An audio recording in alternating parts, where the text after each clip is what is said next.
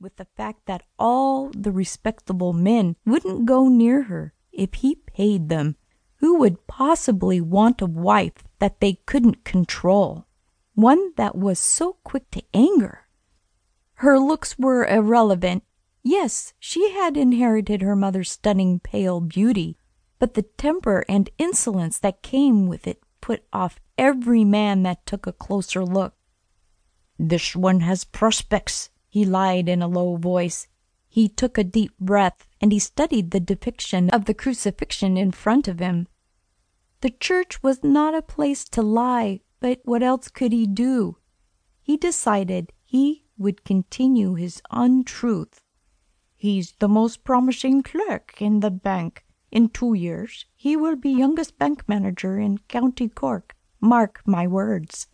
Connor was the local bank manager, a position that immediately drew respect from the town's population. Unfortunately, that same respect wasn't forthcoming from his only daughter. In truth, Braden was the most hopeless recruit in the bank. If his own father wasn't the well-respected town doctor, then Braden would have been shown the door months ago. But Connor was desperate. He would do almost anything to get his daughter out of his house. He had been patient long enough. Anyone else in the town would have simply shown their daughter the door if they behaved in the manner of Siobhan. But as the bank manager, it wouldn't be seen as proper. He needed to get her married off as soon as possible. Siobhan risked a glance at Braden. Then, with the cruel eyes and a pointy nose that was currently being wiped with a handkerchief the color of coal, her stomach retched at the thought of marrying him. Connor knew there was no point in forcing any of these suitors upon her. She would simply refuse to complete the oaths in church. He couldn't risk the shame. "Do you like daffodils, Miss Siobhan?" Braden asked again with a hopeful smile.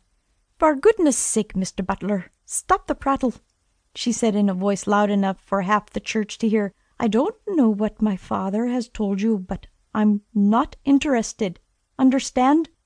Connor slunk lower in the pew, trying to ignore the murmur that had just gone around the church and the heads that had turned to see the source of the commotion. Braden's face went scarlet, and he wanted the ground to open up and swallow him whole. Siobhan's head looked at both Braden and her father, and then back again. Finally, she let out a large sigh and rose to her feet and made a push past her father into the safety of the aisle.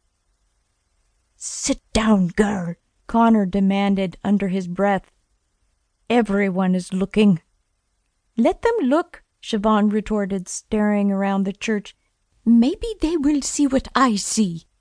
The bell began its slow, steady chime, and the townsfolk were forced to divert their attention from the family drama playing in front of them. Slowly, they got to their feet. Siobhan took the opportunity to push past her father, and she marched straight down the aisle past the choir and a very shocked-looking priest who was heading the other way. As Connor rose slowly to his feet, he vowed that this would be the last time his daughter would humiliate him. The very last time. Chapter 2. Wise Women and Drink. "Drink it," Mary said, indicating the amber liquid in the glass. "It'll calm your nerves." Siobhan looked at Mary, who made encouraging glances towards the glass. Mary, the old landlady of the Anchor Inn, was the only person on the face of the earth that Siobhan listened to in recent years, since she had started working there. Mary had become like a second mother to her. Of course her father didn't know that she worked there during the dinner-time trade. The sheer thought of it would drive him mad. The daughter of a bank manager employed in a common tavern being lusted over by sailors and merchants alike.